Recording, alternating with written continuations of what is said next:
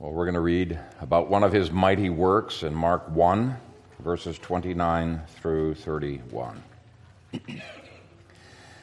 Now, as soon as they had come out of the synagogue, they entered the house of Simon and Andrew with James and John. But Simon's wife's mother lay sick with a fever, and they told him about her at once. So he came and took her by the hand and lifted her up, and immediately the fever left her, and she served them. Father, I thank you for this, your word, and it is our desire to honor you with the responses that we have from it. May we never stop growing, and we pray that you would guide me as I preach your word, that I might faithfully deliver it. In Jesus' name, amen. Well, I would like to go backwards a little bit and get the setting for this beautiful story of Peter's mother-in-law. I think that this background will help us to apply the story a little bit better. Verses 16 through 20 happened the day before, so it was Friday, and I'll start reading at verse 16. And as he walked by the Sea of Galilee, he saw Simon and Andrew, his brother, casting a net into the sea, for they were fishermen. Then Jesus said to them, "Follow me, and I will make you become fishers of men." They immediately left their nets and followed him. When he had gone a little farther from there, he saw James the son of Zebedee and John his brother, who also were in the boat, mending their nets.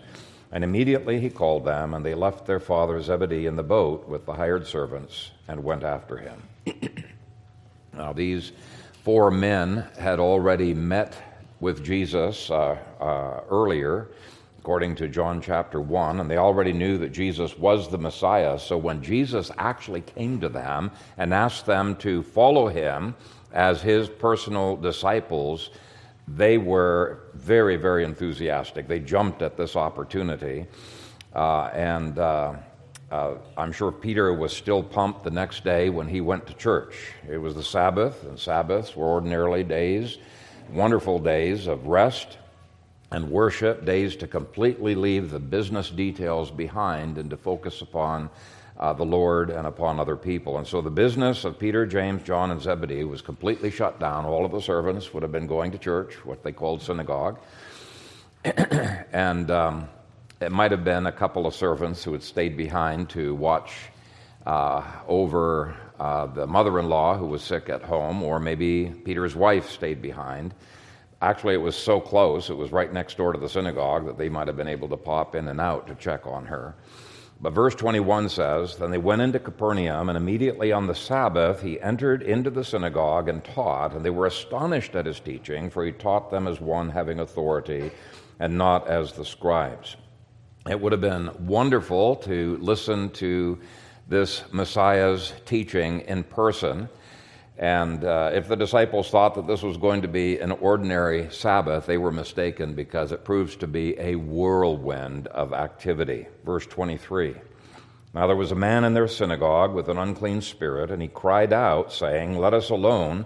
What have we to do with you, Jesus of Nazareth? Did you come to destroy us? I know who you are, the Holy One of God.'" Did you know that demons have no problem attending church? That's what they were doing here. They were attending church through this man. But I think there's a lot of churches where demons actually are highly at work. There's no prayer hedge around that church to protect it. And the ministry of that church is not the kind of spirit-empowered ministry that has any difference. But if Jesus is present, if the sword of God's word is being powerfully applied, if the Spirit is powerfully at work, there are times where spirits are almost forced to what they call manifest, where they create a scene. I've had that happen a couple of times. And if that ever happens again, you don't really need to worry. Though the service might be interrupted for a while, demons can be dealt with. But the main point is that demons are okay with being in church, especially if they're religious spirits. Verse 25, "But Jesus rebuked him, saying, 'Be quiet, and come out of him.' And when the unclean spirit had convulsed him and cried out with a loud voice, he came out of him. Then they were all amazed, so that they questioned among themselves, saying, 'What is this? What new doctrine is this? For with authority he commands even the unclean spirits, and they obey him.' And immediately his fame spread throughout all the region around Galilee. Now, verse 29 shows that it was still the Sabbath when they went into the house. Now, as soon as they had come out of the synagogue, they entered the house of Simon and Andrew with James and John. Now, this was my go-to verse when I would be criticized by FP legalists who said that on the Sabbath you cannot invite people to your home. You shouldn't even be cooking any food. And the only things that you could do on the Sabbath were private and public worship. And I asked them, well, did you get dressed this morning? Did you shower this morning? Is that public or private worship? Did you have, did you cook your breakfast? And actually, some of them did not shower because they thought that was violating the Sabbath. They did not eat any breakfast. Jesus didn't have any of those hang-ups whatsoever. He realized that the Sabbath in the Old Testament was intended to be a day of feasting and rejoicing and fellowship and refreshment and social interaction. It is listed in Leviticus 23 as the first and the chiefest of all of the festival days. It was intended to be a festival day, not a day to be a recluse. It was a day of worship and fellowship with God's people. And by the way, if you want to know how to keep the Sabbath properly, just imitate Jesus. He properly interpreted the Old Testament Sabbath. Sometimes he would go on a walk. Sometimes he would spend time with a small group. He would eat. He would do different things. But he set the day apart just like the Old Testament commanded. Anyway, Peter and Andrew invited Jesus over for lunch, and he didn't have any qualms taking them up on that. Notice that the text says they entered the house, or as some translated, the home of Simon and Andrew. And the reason I make that distinction is the Greek is different here. In Matthew and Luke, it makes clear that the house belonged to Peter, but here it says that Andrew lived there as well. Maybe he wasn't married yet, so Peter's house was home to both of them. And this shows a generous streak on the part of Peter. But so does the next verse, where we have the first mention of his mother-in-law. Verse 30 says, "But Simon's wife's mother lay sick with a fever, and they told him about her at once." Now in the world, mother-in-laws are many times the brunt of bad jokes, but Peter had a wonderful relationship with his mother-in-law. I guess it's possible that Peter's wife had no brothers to take care of her, and so the responsibility fell to him. That would be really a rare exception, because ordinarily it would be one of the sons who would take care of a widowed mother, ordinarily. But in this case, for whatever reason, his home was the home of preference, the better choice. And it shows that Peter and his wife were very welcoming of others. They welcomed her mom into the home on a permanent basis. They welcomed Andrew until Andrew would get married. And actually, Andrew did later get married. There's other scriptures that talk about that. We won't get into it. And moved out. On this Sabbath day, they welcomed his business partners, James and John. They welcomed Jesus and any other apostles who had been called by this time. Sabbath hospitality is a great Sabbath activity. I highly recommend it. And just as a side note, we saw in a previous sermon that Peter, James, John, and Zebedee were all partners, and they were likely very wealthy. And this was likely a large, spread-out hacienda with plenty of guest rooms. The huge size of their house can be extrapolated from the 4 references to his house in Mark, where there's a lot of people that stay overnight, and there is even more guests that come into it. If you look at your second picture on your outlines, the ruins that are on the foreground were recently dug up, and they were right next to first century ruins of a synagogue.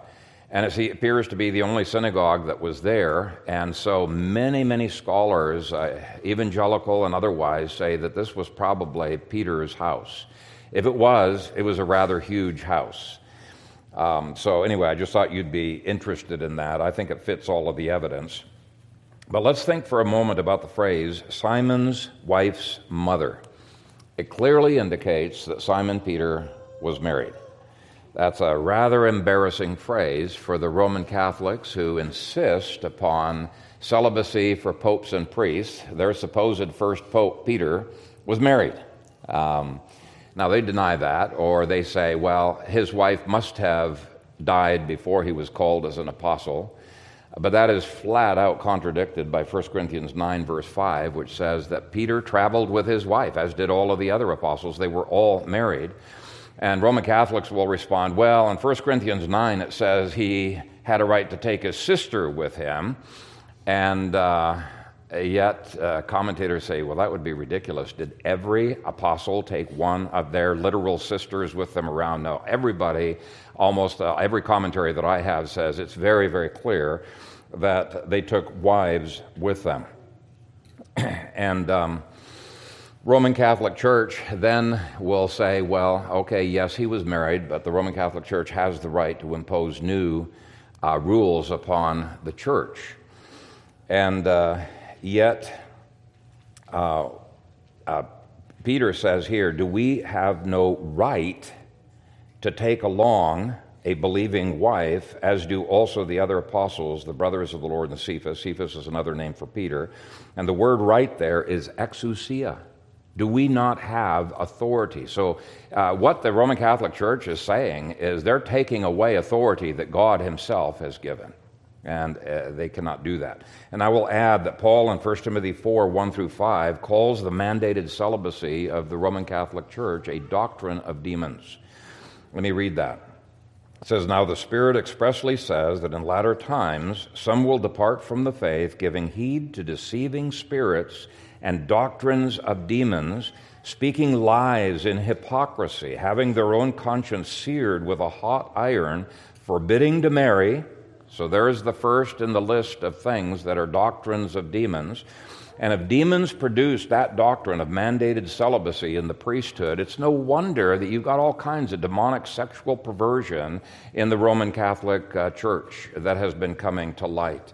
Demons are going to be producing all kinds of problems there. Peter had nothing to do with such a false teaching. J.C. Ryle is right on target when he says, let us not fail to observe here that Peter, one of our Lord's principal apostles, had a wife. How this fact can be reconciled with the compulsory celibacy of the clergy, which the Church of Rome enforces and requires, it is for the friends and advocates of the Roman Catholic Church to explain. To a plain reader, it seems a plain proof that it is not wrong for ministers to be married men. And when we add to this striking fact that St. Paul, when writing to Timothy, said that the overseer must be the husband of but one wife, it is clear that the whole Roman doctrine of clerical celibacy is utterly opposed to Holy Scripture. Of course, that's only one of many, many doctrines that are unbiblical in the Roman Catholic Church.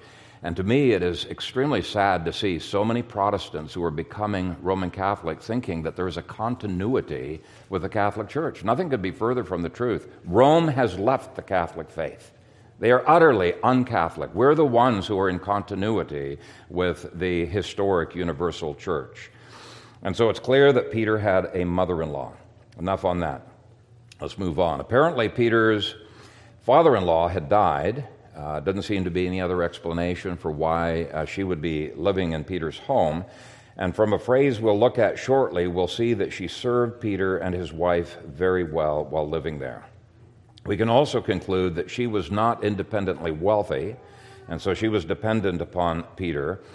But that didn't mean that she mooched off of him. She served as she was able. Now, I'll hasten to say there does come a time in some families where the parents become so enfeebled that they are as dependent as an infant was, right? So we're not talking about that, but as able.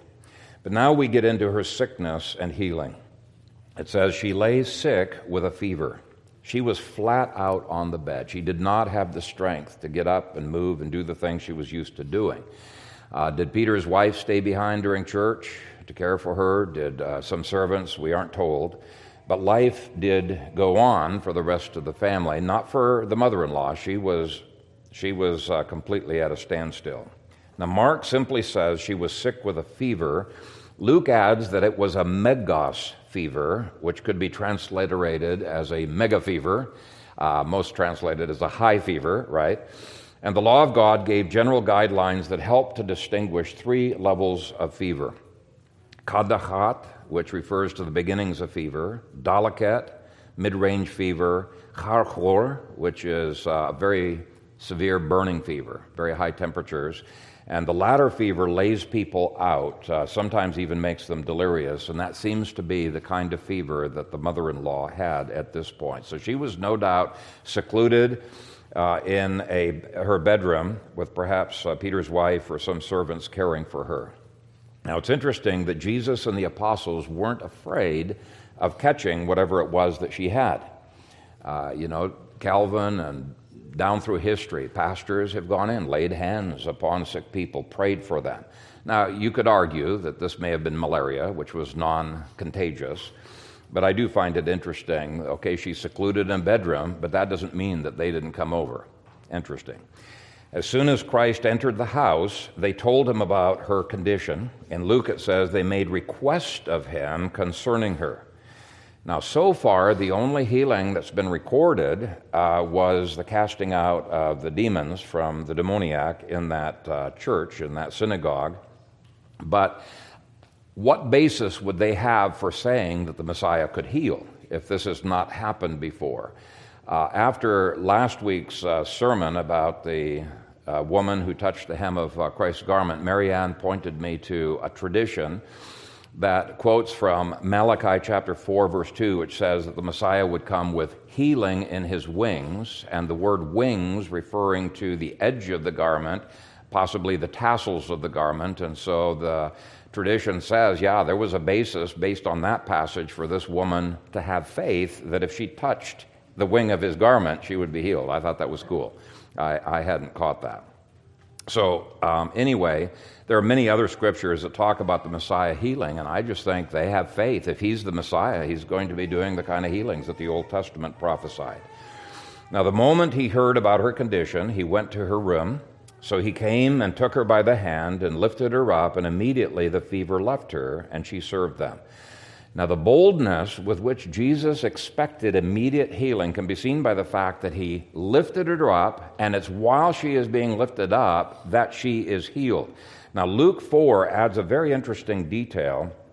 It says, Jesus stood over her and rebuked the fever. Luke 4, verse 39.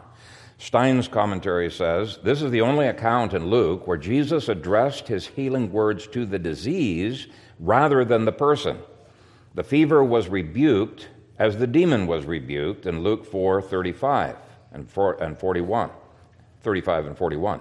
Does this imply that Luke associated this illness with Satan? Although Satan is often associated with illness, we will see in the next two verses that Luke did differentiate between illness and demon possession. So he leaves that question open. But I read that comment because that rebuke, at a minimum, indicates that we ought to treat and see disease as an enemy that we come in opposition to. I think you can at least say that, right? It's intriguing, though, that at least sometimes disease and fevers can be caused by demons. But whether this particular disease was the result of a demon or just one of the general results of the curse of the fall, it is seen as an enemy rather than as a friend.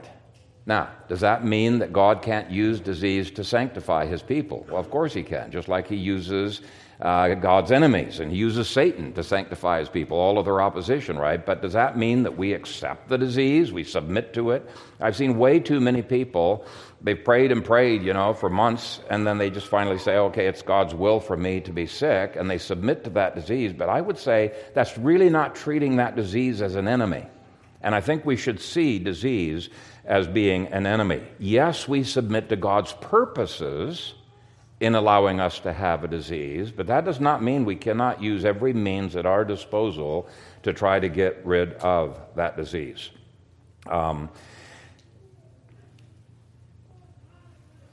Obviously, God is sovereign, and I should add that in how, when, and if we will be healed, but we do need to look at every angle to make sure we've done all that is our duty to do. And I think rebuking a disease is one of them, rebuking them in the name of the Lord. By the way, if a disease is a result of the demonic, you can have all the medical procedures you want, you can take all the medicine you want, you're still going to have the disease because the demon has not been dealt with. And I would say also, we saw last week that sometimes disease is a discipline, whether it's brought by Satan or directly by God. As a discipline in our lives, until we confess our sins, we won't be healed of that disease. James is quite clear on that. There's many other scriptures. I've got a paper that goes through 20 different reasons why we have suffering. And sin is only one of them, right? So there can be different reasons out there, and I think we need to systematically rule all those out rather than just passively saying, giving up and saying, I'm not going to pray against the disease anymore. In any case, it says that the disease left her, and that actually ties into what I just said as well, because the Greek word for left her is aphiemi, and it means this. Here's the dictionary definition: to dismiss or release someone or something from a place or from one's presence. Now, it could have been just used metaphorically here, and it's not like the disease is going outside to somebody else or outside of the person. But it is interesting language. It's like the sickness is cast out. But not only was she instantly healed, but she was instantly strengthened. Some people who get rid of a disease do have the lingering effects of weakness, but she was able to walk, whereas previously she had been bedridden. So this is not a fake healing. This is not mind over matter healing. This speaks of the power of God's healing grace. And the last thing that it says about her is, and she served them. And I love that phrase. She had been served herself up to this time because of her sickness, but she now returns to what she was used to doing, which is serving. And I think this is just a lovely end to a short story. This shows that her natural impulse was to love serving. She didn't stop to feel sorry for herself. The moment she found herself well, she got going on helping with the dinner that everybody would be eating shortly, and that the servants had no doubt prepared. Herbert Lockyer comments, serving was such an essential part of her makeup that even in the thrilling, excited moment of her recovery, she could not refrain from doing menial yet necessary tasks. And it might be asked, is cooking and serving food on the Sabbath breaking the Sabbath? Well, obviously not. If especially any service that's Sabbath related, the team back there that's serving and practicing, anything that's Sabbath related to help us enjoy the Sabbath more is allowable on the Sabbath. But let's park a little bit longer on the word served. When God saves us, He saves us to serve Him. When He heals us to serve Him. Our life is not our own. It's certainly not supposed to be consistent with laziness. If we are saved, we are God's bondservants to do His will. And it's interesting that the word for serve there is the same word that's used by deacons serving and pastors serving. Some have translated it, she ministered. We should not have a sacred secular dichotomy where we think, okay, church work is service, but doing dishes and cooking, that's not service. No, all of our life is service to the Lord Jesus Christ. And to me, this is a wonderfully liberating concept. This is the Reformed concept. This woman gladly continued to serve in the rest of the book of Mark. For example, I want you to turn to chapter 2 and verse 1. This is such an interesting passage. I didn't discover this till this week when I was reading this sermon. But Mark 2, verse 1 says, and again he entered Capernaum after some days, and it was heard that he was in the house. What's the house? Whether, this is translated at home or in the house, commentators say this was certainly Peter's house, which was Christ's base of operations whenever he was in Capernaum. There's just no doubt about that. Verse 2, immediately many gathered together so that there was no longer room to receive them, not even near the door, and he preached the word to them. Then they came to him, bringing a paralytic who was carried by 4 men, and when they could not come near him because of the crowd, they uncovered the roof where he was. So when they had broken through, they let down the bed on which the paralytic was lying. That puts a whole new spin on this story. It's Peter's own house that they tore the roof up when they let this paralytic through. If I were Peter, I'd be a little bit upset because there's going to be major repairs that need to be done. Now, those friends no doubt paid for the repairs, but Peter and his wife and his mother-in-law would have some cleanup to do. And this is frequently the case when you open up your home for ministry, okay? We have gladly spent thousands of dollars on repairs over the years, and we gladly do it because it's a part of ministry. You count the cost. Many of you have had many dollars spent as people have tortured your furniture. But verses 5 and following say this: when Jesus saw their faith, he said to the paralytic, "Son, your sins are forgiven you." And some of the scribes who were sitting there and reasoning in their hearts said, "Why does this man speak blasphemies like this? Who can forgive sins but God alone?" But immediately when Jesus perceived in his spirit that they reasoned thus within themselves, he said to them, "Why do you reason about these things in your hearts? Which is easier, to say to the paralytic, 'Your sins are forgiven you,' or to say, 'Arise, take up your bed and walk'? But that you may know that the Son of Man has power on earth to forgive sins," he said to the paralytic, "I say to you, arise, take up your bed, and go to your house." Interesting. Immediately he arose, took up the bed, went out in the presence of them all, so that all were amazed and glorified God, saying, "We never saw anything like this." Then he went out again to the sea, and all the multitudes came to him, and he taught them. So mother-in-law and wife may have been left behind to manage the mess. It's not always convenient to be related to a celebrity, but there were other occasions when this house was a buzz of activity. Turn to chapter 9, where Jesus and the apostles stay at the house. That's code for Peter's house, at the house overnight. And let me read that because many commentators have said this is proof positive that Peter had children. And I think they're exactly right. Which means that the mother-in-law had grandchildren, right, that she was helping with. Mark 9, verse 33. Then he came to Capernaum, and when he was in the house, he asked them, "What was it that you disputed among yourselves on the road?" But they kept silent, for on the road they had disputed among themselves who would be the greatest. Now this indicates that Jesus is talking to the 12 privately. The crowds have not been invited in. He's gone in there to stay overnight with his 12. There were enough rooms in that house for the 12 to stay there. He leaves the house in order to teach the crowds, verse 10. So the crowds are not here. They're visiting his house. Look at verse 35. And he sat down, called the 12, and said to them, "If anyone desires to be first, he shall be last of all and servant of all." Then he took a little child and set him in the midst of them. And when he had taken him in his arms, he said to them, "Whoever receives one of these little children in my name receives me, and whoever receives me receives not me, but him who sent me." Now it's only the 12 who are being taught, but Jesus notices a child in the home, calls him over to make an illustration out of this child, and the child's obviously used to Jesus being around. He's not scared off. When Jesus picks him up, in his arms, he's used to Jesus, right? And then all of the other children immediately notice what's happening, and naturally they gather around, and Jesus points to those children, and he says, these children, these are the kind that are united to me in my kingdom. They're all clearly Peter's children. Now, we can infer from this that the faith was successfully passed on from grandparents to Peter and his wife and down to the children. Clement of Alexandria and the early historian Eusebius say that Peter and his wife had children, and this verse, I think, definitely confirms that.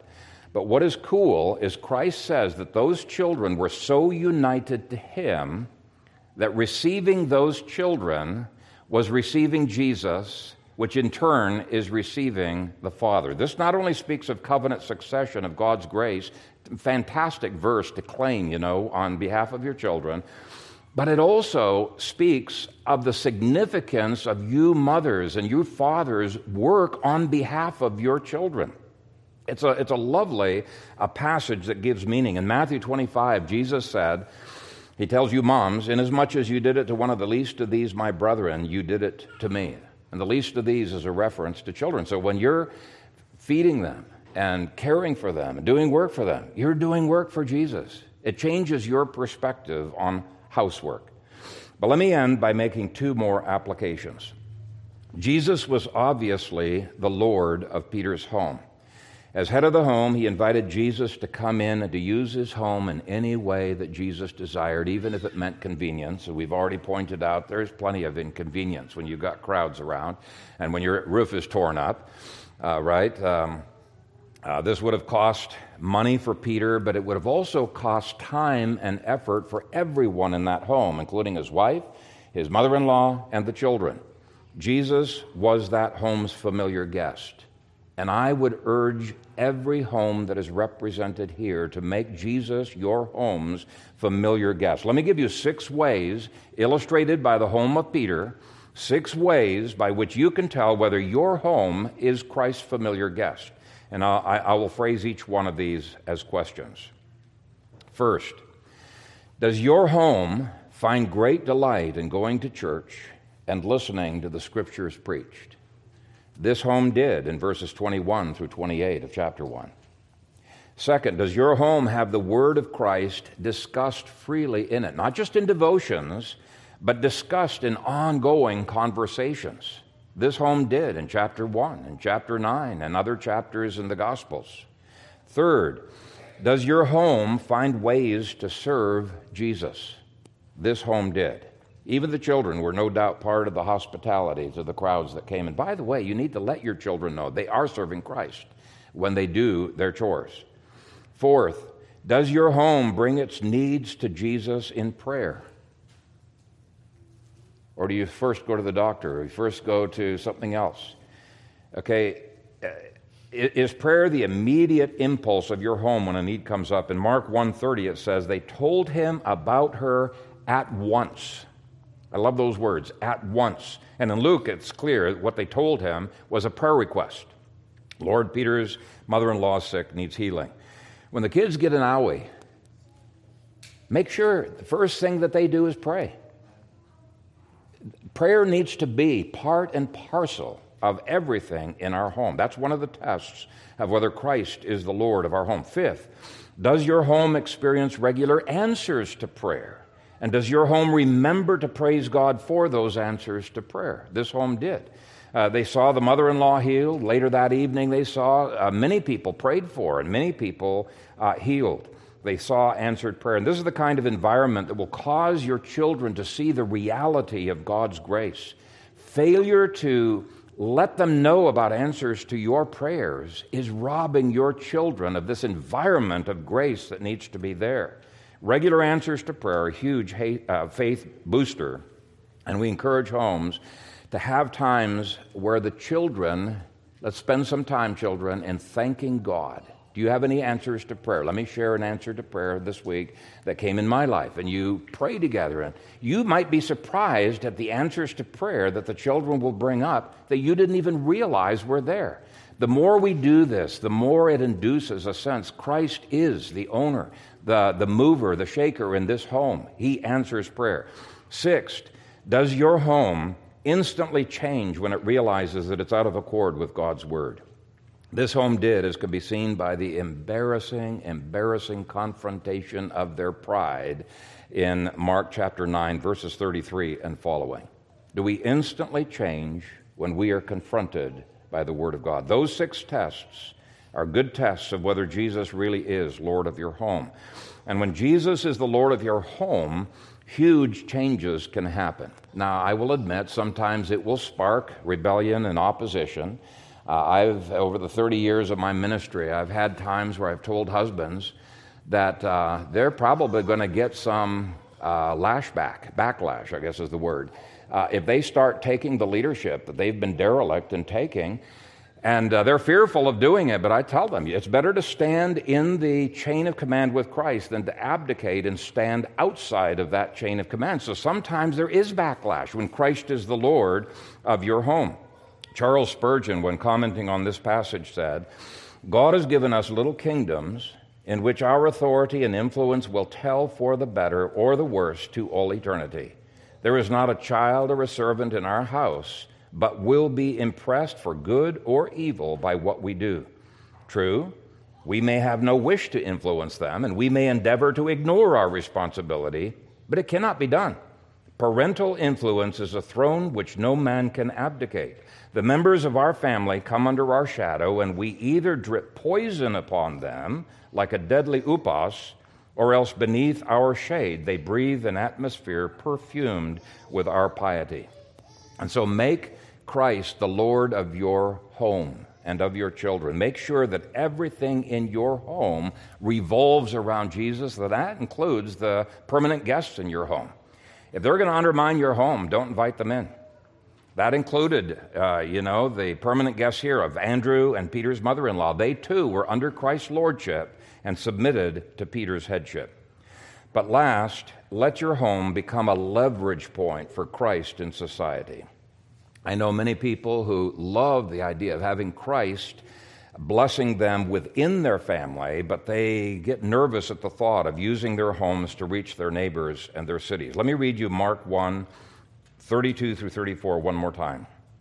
At evening, when the sun had set, they brought to him all who were sick and those who were demon-possessed, and the whole city was gathered together at the door. Then he healed many who were sick with various diseases and cast out many demons, and he did not allow the demons to speak because they knew him. The whole city was gathered at their door. That is tremendous influence. The home was influencing the entire town. Now, admittedly, that's tremendous inconvenience too, right? There's a lot of inconvenience that's involved, including having their roof torn up. But it's impossible to have families into your home without experiencing some wear and tear to your furniture. Now, it doesn't mean you can't ask the parents to corral their children. In fact, actually, that could be part of your teaching. Every one of you could have a teaching moment at that time when the kids are abusing your furniture, going up to them and saying, look, your children are really misbehaving here, and here's what you need to do, and here's the discipline you need to impose upon your children. All of us can teach one another, exhort one another, be as iron sharpening iron, right? And so it's not like you're just saying, oh, well, our home's going to get torn up. We're just going to let these kids carve their initials in every chair, No, you're not going to do that. But the point is, when we are sold out to the Lord in ministry, our house, our clothing, and everything we have is sold out to the Lord. And God will sometimes test whether you really are sold out to Him by giving you tests of loss and of expense and of inconvenience. And we just need to accept the fact that some loss is involved when we're trying to reach our community. My pastor in Escondido said the transition that really happened in his life was one day, they were really trying to use their home, but their home was so perfect. Everything was in its place, and they invited this drunk into their home, and he puked on their brand new sofa.